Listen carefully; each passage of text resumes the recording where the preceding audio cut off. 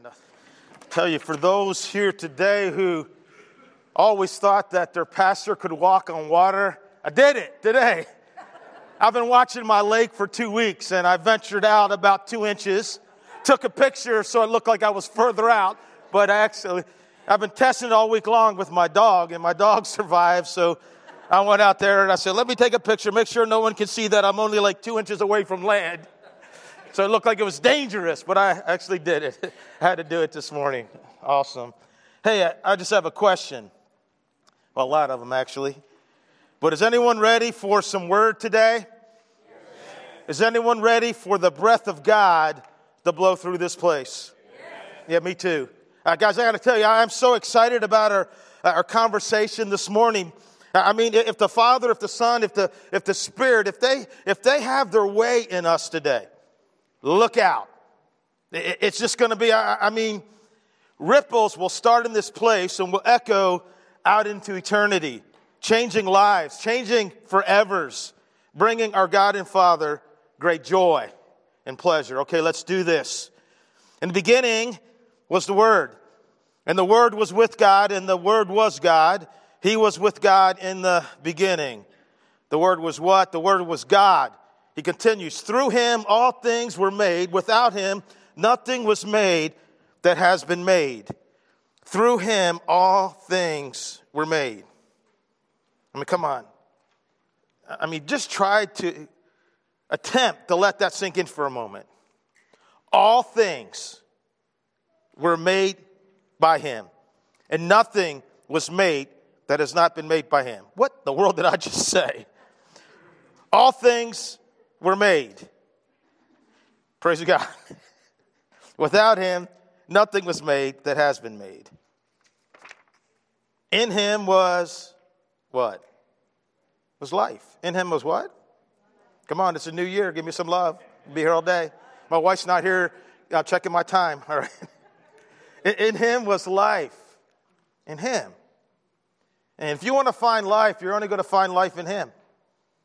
I'll tell you what, in 2008, maybe you should stop looking for life in other things and other people, because real life is only found in one place.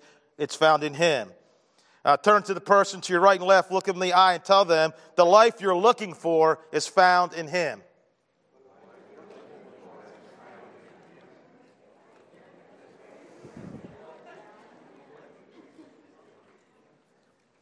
And that life was the light of all mankind. The light shines in the darkness, and the darkness has not overcome it. You see, the darkness has not and never will overcome His light. Okay, so this word that was with God and was God is some pretty serious stuff. He created all things. He shines, and the darkness cannot overcome Him, and He is the source of all life. And then down to verse 14, John says this. The Word became flesh. Don't let these words get old, because you heard them so many times. The Word became flesh and made His dwelling among us. We have seen His glory, the glory of the one and only who came from the Father, full of grace and truth. Full of grace and truth. In case you don't know, we are really into grace at Maple Grove. Amen? Because we all need it. And in fact, in January of 2016, we did a series, one of my favorites. Grace is greater than. Grace is greater than our mistakes. It's greater than our sin. It's greater than our hurts. It's greater than our weaknesses. It's greater than our circumstances. And it was during that series I experienced what was perhaps one of the most powerful moments ever in the church service, where at the end of the service, a bunch of people grabbed a piece of chalk and they wrote their own grace is greater than declarations. I think we have a picture of that up there. There are people who walked up there and said, grace is greater than my anger. It's greater than my failures. It's greater than my bitterness. It's greater than my depression. Greater than my insecurities. Greater than my suicidal attempts. Greater than my eating disorder. Greater than my broken relationships. Greater than my sexual abuse. Grace is greater than, and grace is still greater than. The Word became flesh and made His dwelling among us. We have seen His glory, the glory of the one and only who came from the Father, full of grace and truth. You see, 2,000 years ago, God put on flesh, and he lived among us. I mean, think about that. Yes, God in the person of the Son was here. He brought God near. I mean, people like you and I heard him. They touched him. They saw him. They shared meals with him. I mean, if you lived back then and you heard that Jesus was coming to your town, would you go out to hear him? I think you would, because you're here today listening to some guy talk about him and talk for him. Question, why did Jesus come? Why is he here? Why did the Eternal One put on flesh and invade this planet with grace and truth? I mean, seriously, what did he hope to accomplish? How did Jesus want the world to be different after he left? You know what the awesome thing is? We don't have to speculate, because Jesus answers that question for us. Check this out. In Luke 19, as Jesus is on his way to Jerusalem and on his way to the cross, he took the time to bring salvation to the house of a guy living in Jericho who was probably the most hated guy in the entire city. His name was Zacchaeus, and a wee little man was he. He climbed up in a sycamore tree for the Lord he wanted to see. And as the Savior passed that way, he looked into that tree, and he said, Zacchaeus, you come down, because I'm going to your house today. All right, that didn't work. And listen, once God brought salvation to him, Jesus said to those who were questioning and kind of upset that Jesus would actually save somebody like that. You know, like, Jesus, we don't get it. Why would you bring salvation to someone who's so messed up, who's so sinful, who's so full of failures, who's so broken? And Jesus says, why? For the Son of Man came to seek and to save the lost. Now, this morning, I want to talk about what it means for you and I to make the main thing in 2018. And listen, it must be the main thing for me, the main thing for you, and the main thing for our church. Because if the main thing is not the main thing, then no thing really matters. But before we go there, I want to tell you where we're heading, some upcoming conversations in the new year. On January 21st, we're kicking off a new series called The End of Me, Where Real Life Begins. It's based on a book by Kyle Idleman. And I don't know about you, but me has been my biggest problem forever. And it's time for me to go so that real life can begin. It's a study on the Beatitudes. It's going to change some lives in this room, guaranteed, and some lives that are not even here yet. And then, whenever that series is over, we're going to do a series called Understanding the Bible. Like, how do we get the Bible? How's the Bible put together? Right? What does it mean? How do we understand the Bible correctly? All right? That's going to be a fun series. And I do want to mention, last week you guys had some life work and from our sermon series about not letting another year slip away, but grabbing it, right? So we got to go, we got to risk, we got to adapt, right? We got to believe. And I don't know about you, the sheet I took looks just like this one right here. All right? I didn't do it, and I decided not to cram on Saturday night so I could say, guys, have you done yours yet? You filthy pagans, look at me, I've done mine. And I decided to be honest, that, hey, I didn't get to it yet. But it's pretty important. I mean, listen to some of these questions. Under the go, what do you need to leave behind as you begin 2018? Another question under go. Where in your life do you need to align your intentions with the correct direction so that you'll actually end up where you say you want to go? Risk. What new thing do you sense God is wanting you to, what new risk do you sense God wanting you to take in 2018, but you're not sure about it because the outcome is uncertain? A risk. In what area of your life do you need to trust God and do what he says, even though you do not want to do it, but just because he says so? Adapt. What circumstances do you find yourself in as the year 2018 begins that require you to change and to adapt? I encourage you to fill that out, right? Ask me next week if I filled mine out, all right? And ask me if I crammed on Saturday night. Hopefully I didn't. Hopefully I spent some time praying about it. And next week we're going to talk about what I think is one of the most powerful stories, events in the Old Testament. It's found in the book of 1 Kings. But let's pray. God, we love you.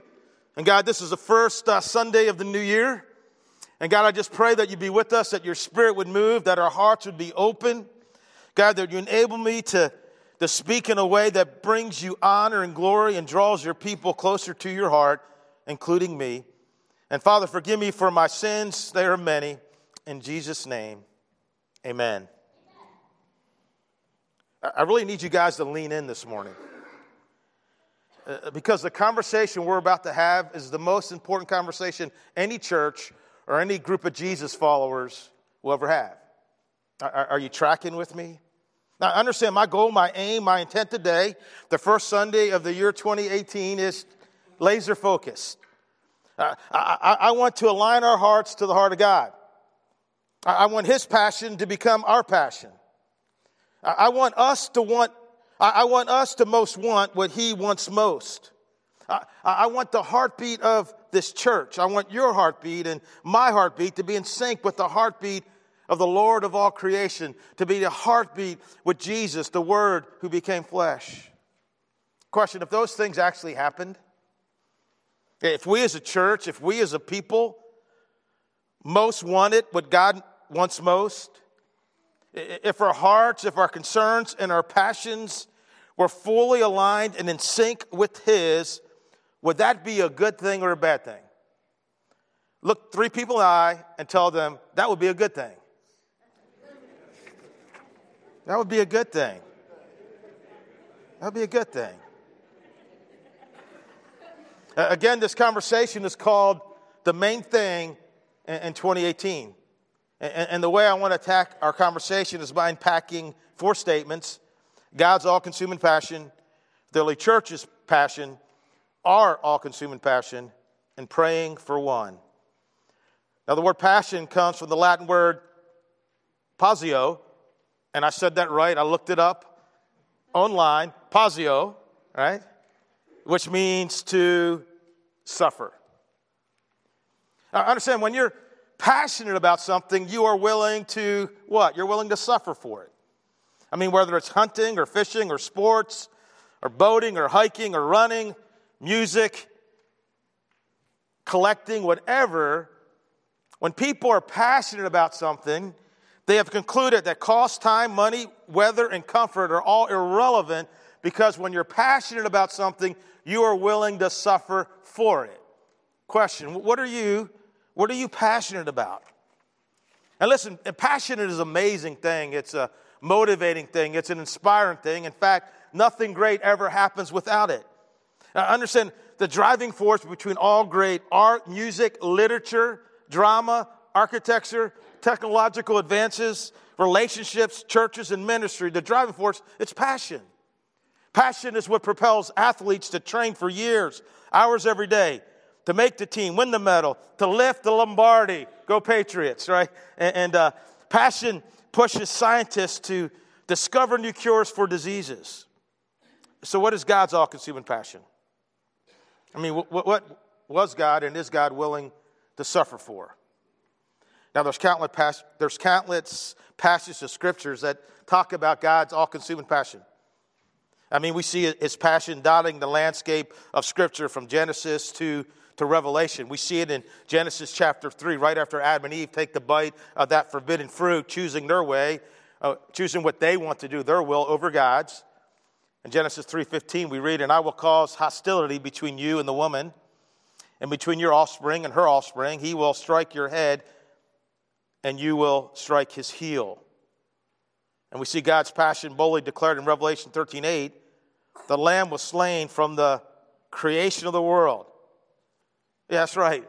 God created the world even though He knew, right? Even though He knew that His Son would have to die, God still created the world, even though He knew His Son had to suffer. And we clearly see God's passion in those famous words spoken 2,000 years ago to a guy named Nicodemus. "For God so loved the world that He gave His one and only Son, that whoever believes in Him shall not perish but have eternal life." And I know you've heard those 26 words before. But take a moment to really try to plunge the depth of their meaning. For God so loved the world that he gave his one and only Son, that whoever believes in him shall not perish, but have eternal life. Those 26 words, do they reveal something about God's passion, about what consumes God, about what God is willing to suffer for?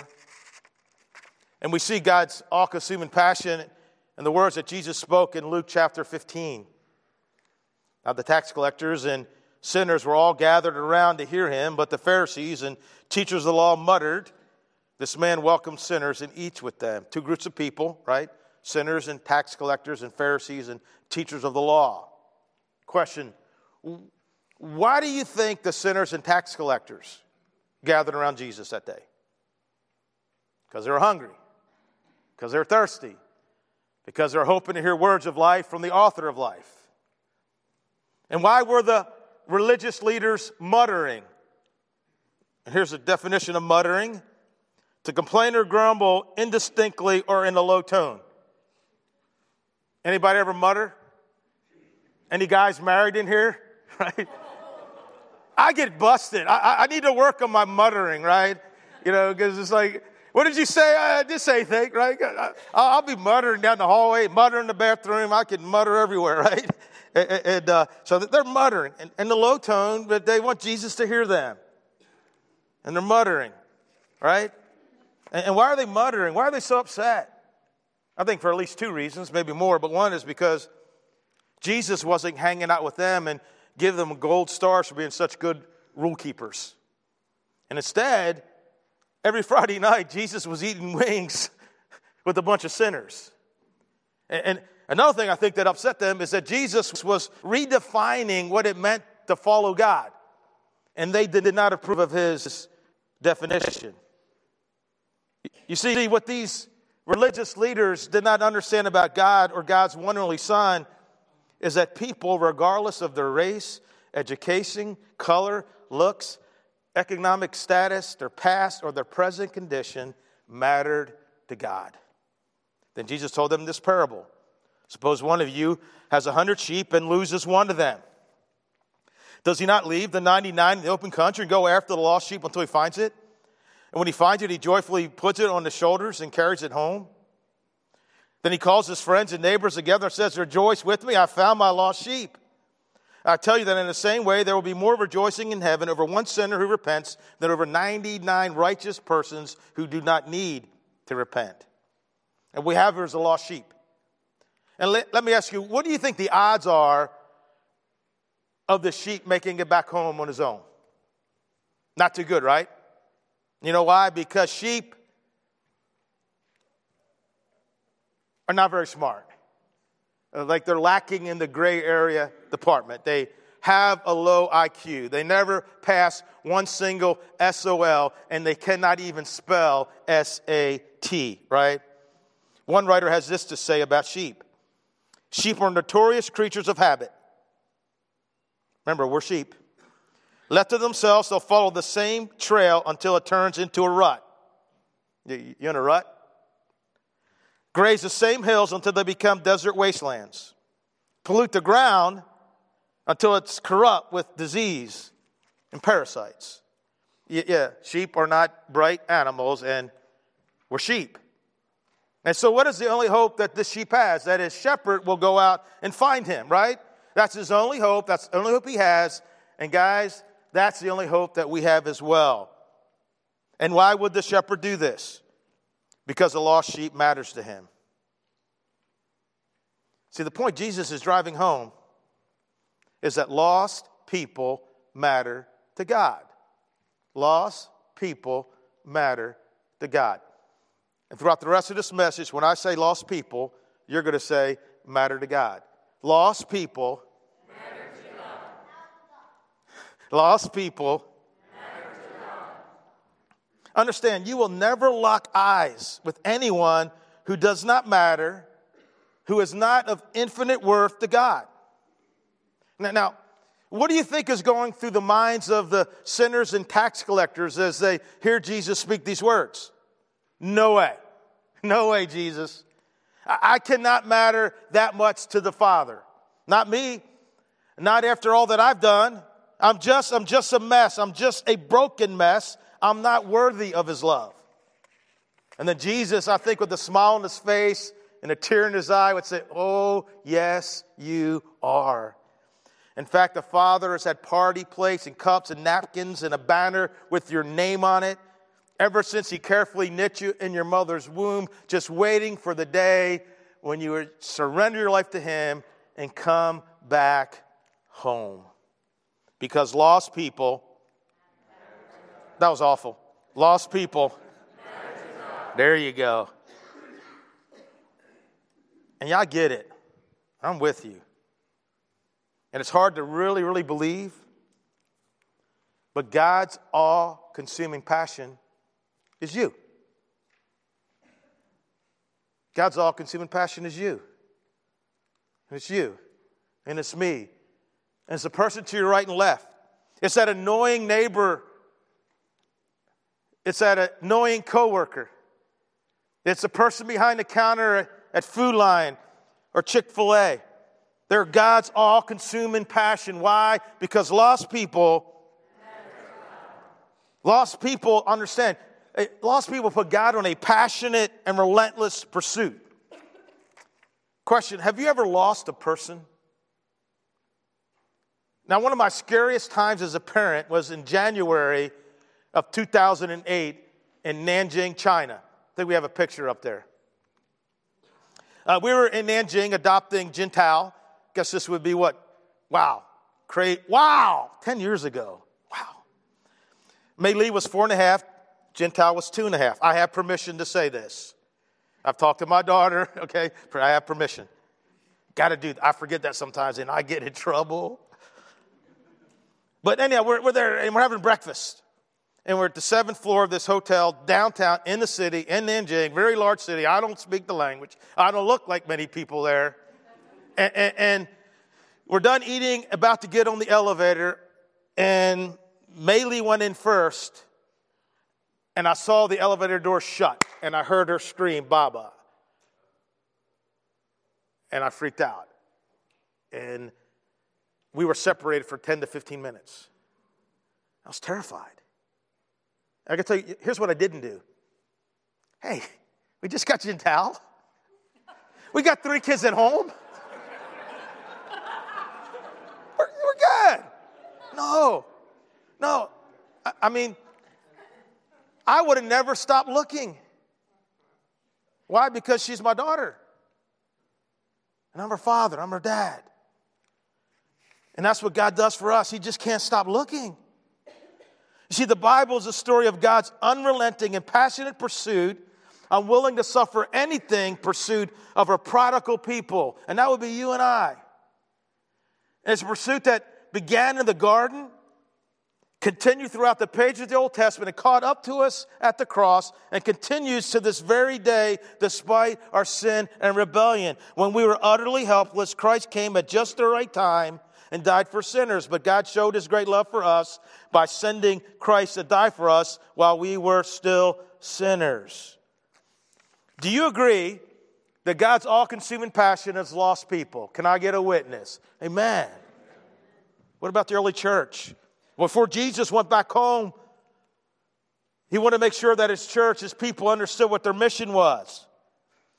Matthew 28, then Jesus came and said to them, all authority, that's a lot of authority, and heaven and earth has been given to me. Therefore go and make disciples of all nations, baptizing them in the name of the Father and the Son and of the Holy Spirit, and teaching them to obey everything I have commanded you. Well, what is the mission of the church, of the Jesus follower, to make disciples? And how do we do that?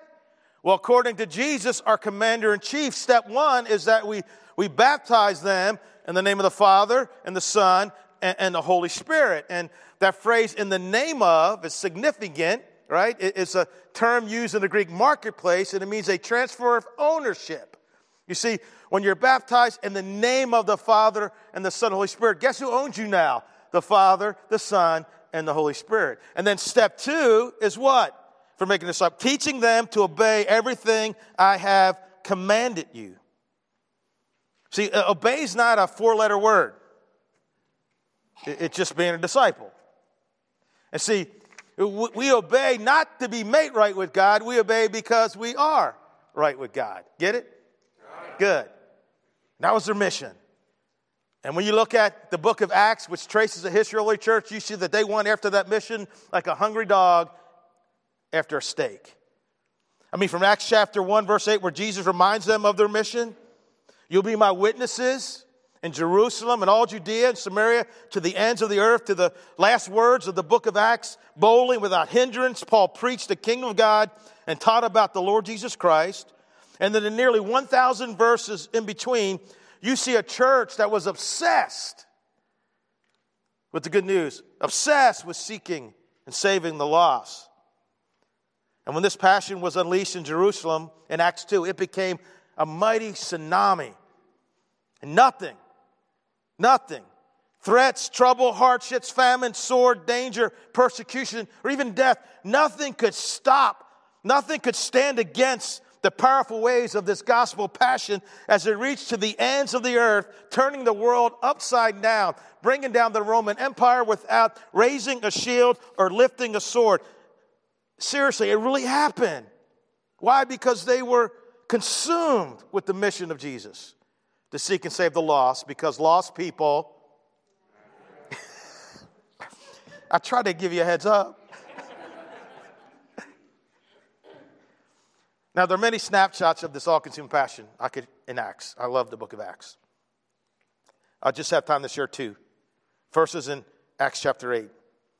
A great wave of persecution began that day after Stephen was killed, sweeping over the church in Jerusalem, and all the believers except the apostles were scattered throughout the regions of Judea and Samaria.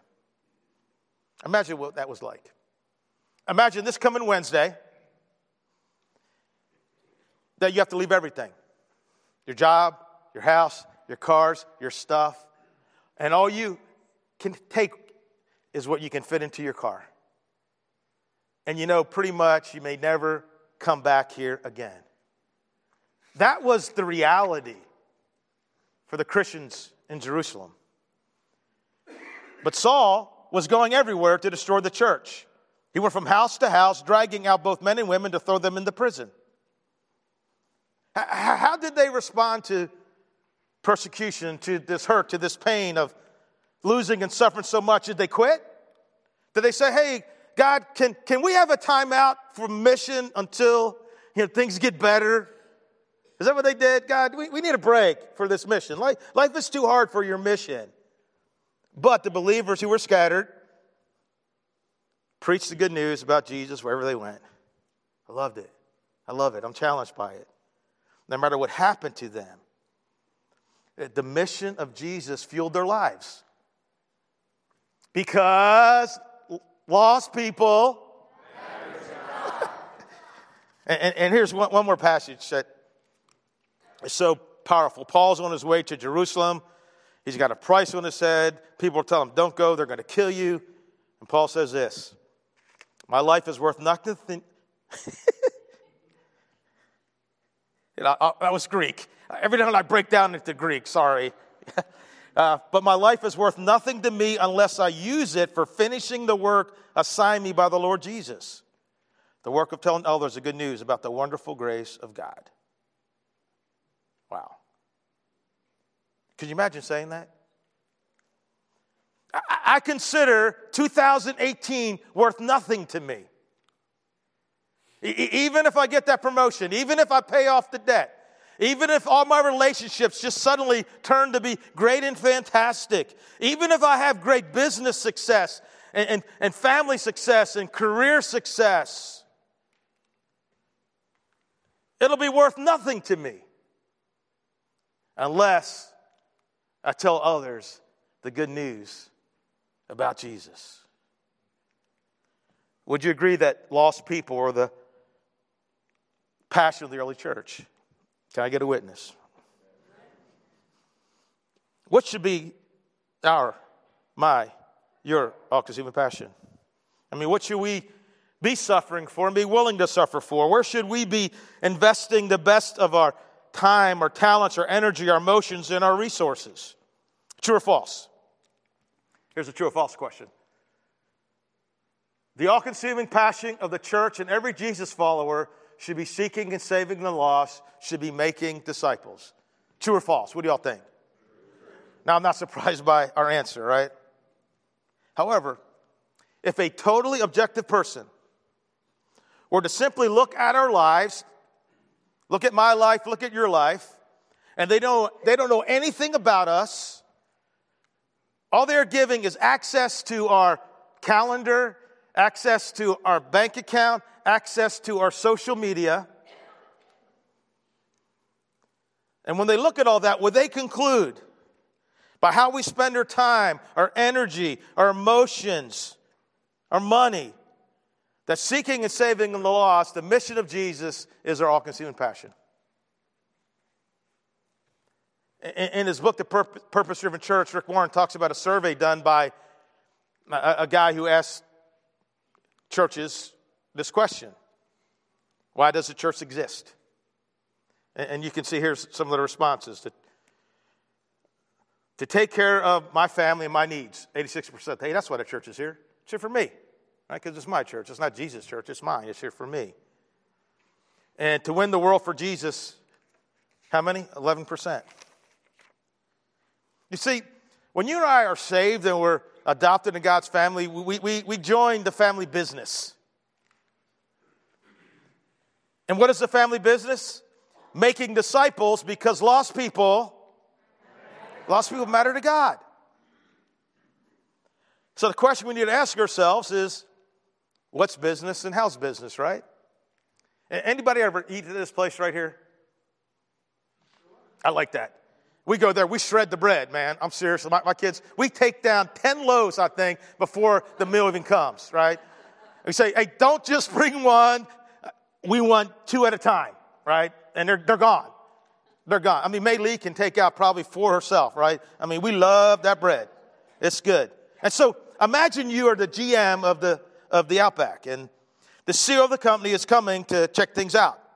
And you show him the remodels you did in the bathroom and how you updated the kitchen, and hey, we put this fireplace here, and check out what we did to the tables in the booth, and look at this wall of all our smiling employees. And that's all good stuff. And then he says, hey, tell me how your food sales are going. You say, well, we really haven't sold any food. How do you think he'd respond? See, the mission, the driving force of the church, the main thing for our lives must be seeking and saving the lost. Because lost people matter to God. So let's get real. Why isn't that our all-consuming passion? Let me suggest 3 reasons. Number 1, we get distracted by other lesser things. Now, some things that distract us are destructive, right? But there's other things, they're not destructive. They're just much lesser. And they distract us, and they move us to invest more of ourselves, more of our time, our energy, our resources, our talents, our thoughts, our plans, our emotions in them, rather than seeking and saving the lost. And we get distracted. Have you ever been distracted by a lesser passion? We've redefined what it means to be on mission. See, somehow, and when I say we, believe when I tell you, I'm in that we too. But somehow we've convinced ourselves that we can be committed to Christ without being committed to the mission that He gave us. Understand, worship, Bible study, sermons, men's groups, conferences, women's groups, children's ministry, youth ministry, serving, work days, life groups, Bible reading, giving, etc., etc., etc. Understand, if they're not driving us to and resulting in us seeking and saving the lost, then what's the point? What's the point? You see, we cannot be committed to Christ or His church if we're not seeking and saving the lost, because lost people matter to God. You see why the religious got so ticked off at Jesus and is redefining things? says, no, this is it. This is what I care about. This is what matters to me. Now, understand, there's rejoicing in the presence of the angels in heaven, not because I preached a good sermon, not because 30 people joined our life group, right? Not because you finished another Bible reading plan, not because you started tithing. No, but because of what? Because someone that was lost is now found. Now, I'm not saying those things are not good or needed. They are good and they are needed. Outback should have tables to sit at, right? And they need bathrooms and they need smiling employees. But it must all be driving us to, right? It must. Seeking and saving the lost, because lost people matter to God. A third reason is that we have an enemy who does not want us to seek and save the lost. Bo Chansey, pastor of Manchester Christian Church, writes the following in his book, Pray for One. The enemy's number one tactic is to get the church to focus on anything other than the mission of Jesus. If he can get us to fight on a false front, then he wins the battle no matter how valiantly or powerfully we struggle. Fighting the wrong fight is actually worse than not fighting at all. The enemy's number one tactic is to get the church to focus on anything other than the mission of Jesus. So sad, but yet so true. Final point, praying for one. In April of 2016, we did a message series and we introduced a simple prayer. Lord, please give me someone to share your love with today. Amen. Now, Manchester Christian Church, where Bo Chansey preaches, they prayed that prayer consistently and passionately for 5 years. And the church grew from 1,200 to 3,600, and 2,000 people were baptized into Christ. Now, we're not a 1,200-member church, but I can do some cross multiplication.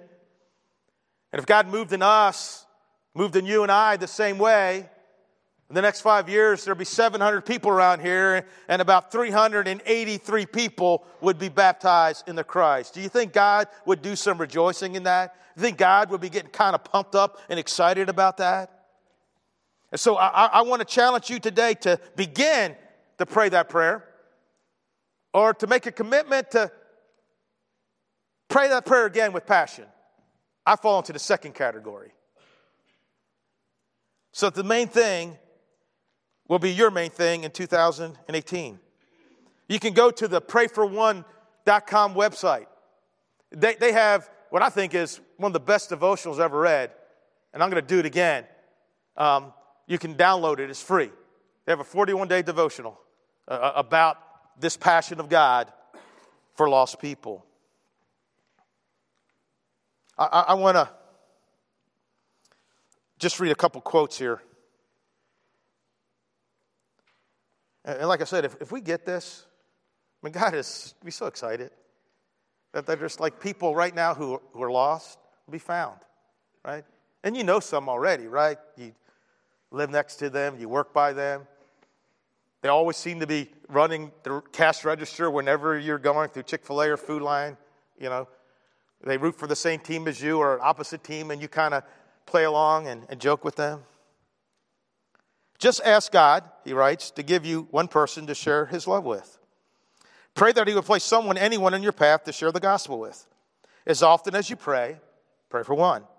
Allow your primary prayers to move beyond prayers for self into prayers for one. Seek first his kingdom and his righteousness. Instead of just praying for promotions, protection, and provision, plead first for one. Bombard the throne with passionate prayers for one. Drive your God crazy with a zealous request for one. Approach the throne of grace with extreme confidence that what you are requesting is the express will of Christ as you pray for one. What occurs when we pray for one is that our entire outlook on life changes. Instead of viewing people as nuisances, we see them as the one. People are no longer our competition or our enemies. They are objects of grace waiting to be found. This is repentance at its finest. Repent is a wonderful word that means much more than just not sinning. Repent means to adopt a new worldview. Praying for one will produce a new worldview as you see everything through the lens of Jesus and his mission to seek and save the lost. Scripture instructs us to offer our bodies as living sacrifices to the Lord and to be transformed by the renewing of our minds. When we do this, we know God's good, pleasing, and perfect will. Not only will we know it, we will want it too. Praying for one will change your foundational purpose for living.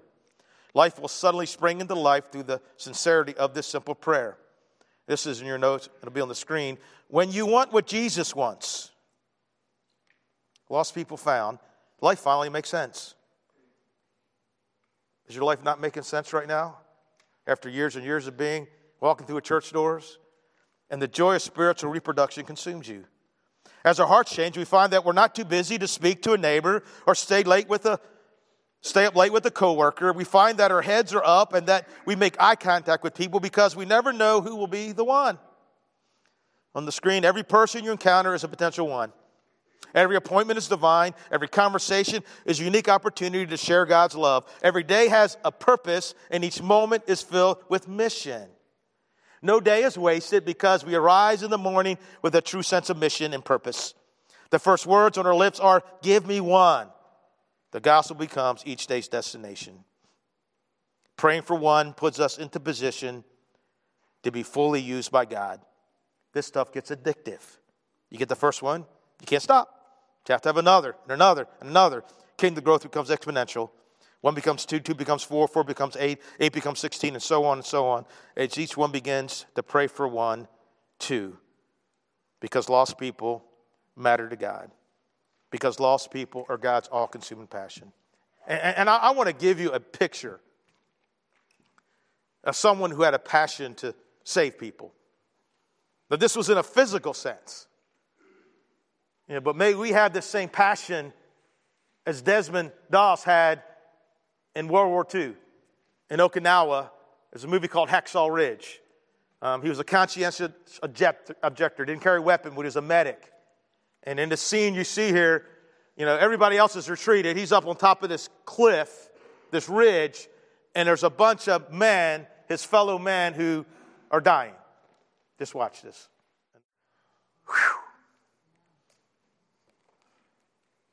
May that be us. I want to be that. I'm not. I want to be that. I want to have that passion, not just to save someone physically. That's awesome. He deserved a medal. What an inspiration. But I want to be that in 2018. I don't want to get distracted. I want to redefine Christ. I don't want the enemy to get me off track and off focus. I want God to give me one. Give me one. And give me one more. Maple Grove, let's make the main thing in 2018 so that God will have to put on his dancing shoes and rejoice in heaven. Would you pray with me? Father God, we love you. And God, thank you. Thank you for suffering. Thank you for your passion, your willingness to suffer for us. Suffer for me. While I'm a sinner, you did it, and I'm still a sinner. And God, I pray, Lord, that we will develop a passion like you have for lost people, God. God, forgive me, forgive us for our apathy, God. I pray that we will pray for one. Man, we'll go to that website. We'll download that devotion. We'll get real, get honest, and get passionate, Lord, so you can give us just one. May that picture of Desmond Doss just lowering those men and all night long, Lord, agony and pain, but each time wanting you to give them one more. May that be our passion for lost people. In Jesus' name, amen.